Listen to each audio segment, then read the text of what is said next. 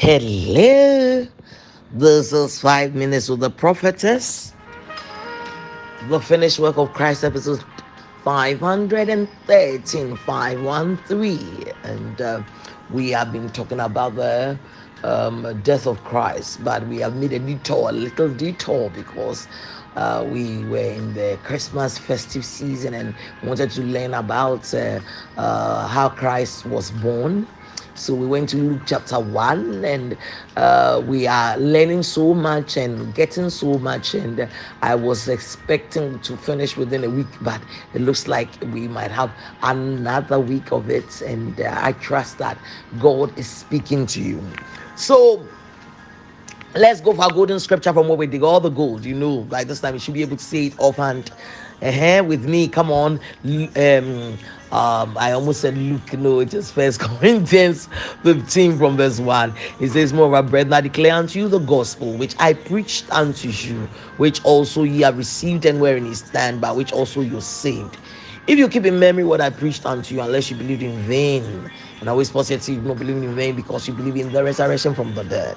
Then he continues, "So I delivered unto you first of all that which I also received, how that Christ died for our sins according to the scriptures." So we're looking at according to the scriptures. We've gone to Genesis 15, 16, 17. We're looking at the seed of Abraham. And then I said, no, let's look at the seed of the woman instead for these few weeks. And so we are looking at how Christ was born. So Luke 1, we are now in verse 20, where the angel struck Zacharias dumb and say, "You will not talk. I won't allow you to talk until these words are fulfilled." So I've described to you that when God speaks, that is when the work is done.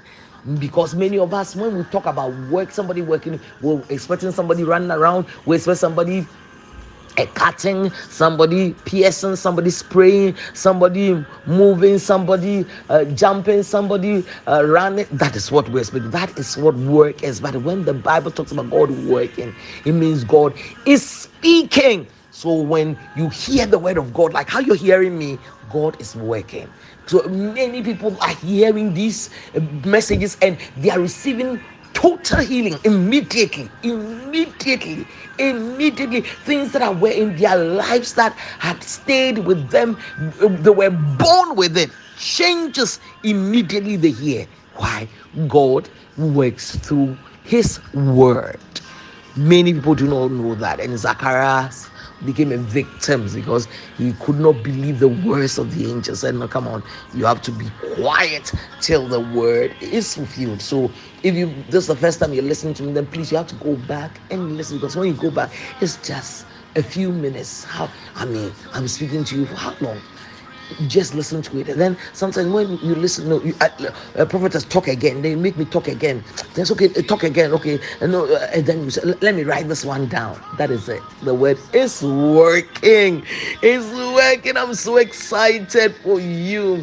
So now Zachariah came out of the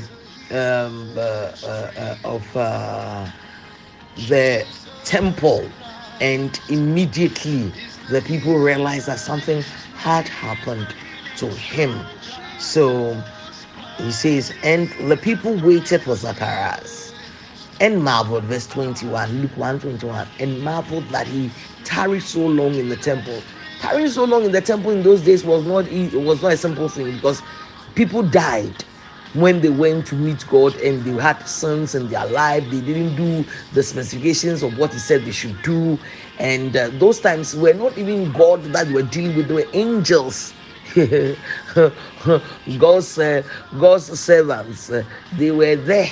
And the servants really made sure that everything was as it should be. So if you misbehave, you might die. So they were contemplating what's happening to him, why. And when he came out, he could not speak unto them.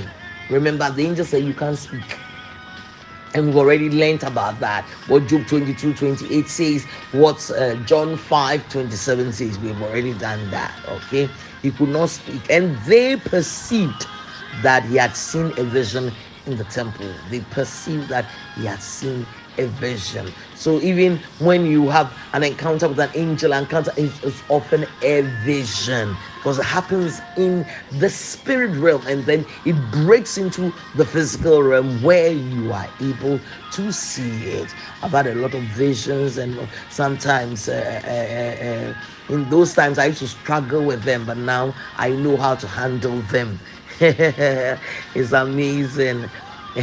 And the people marveled, and they realized that he had seen a vision, because he could not speak. They perceived, for he beckoned unto them. He was using his hand and remained speechless. So he remained speechless. And then it came to pass that as soon as his days of his ministration were accomplished, so they had specific days, sometimes 12 days, and then when it was accomplished, he departed to his old house. Now,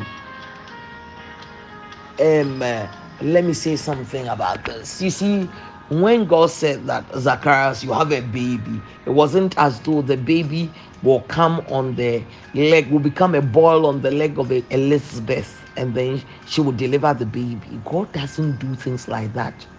He doesn't circumvent the natural laws, in the sense that, what I'm saying is that when a man and a woman must come together to have a baby, they must come together.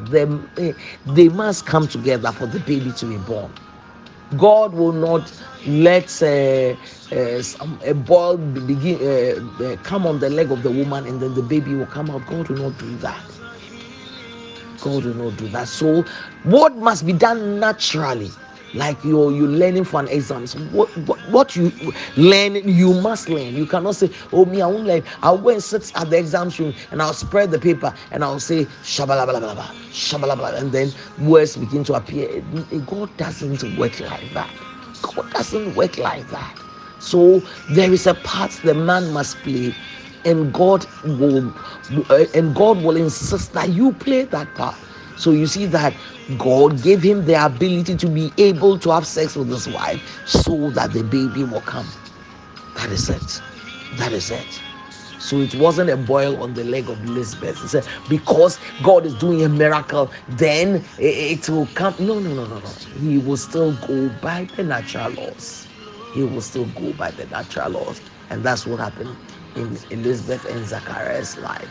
You're so blessed as you're going through today. Yes. If you have to learn how to drive before you drive, please do it. Don't say, by faith, I'm going to do it. We don't use those things. We don't use faith for those things. We use faith for things that he has written in his word that we should do. Okay, you're so blessed. Blessed. Come back for more.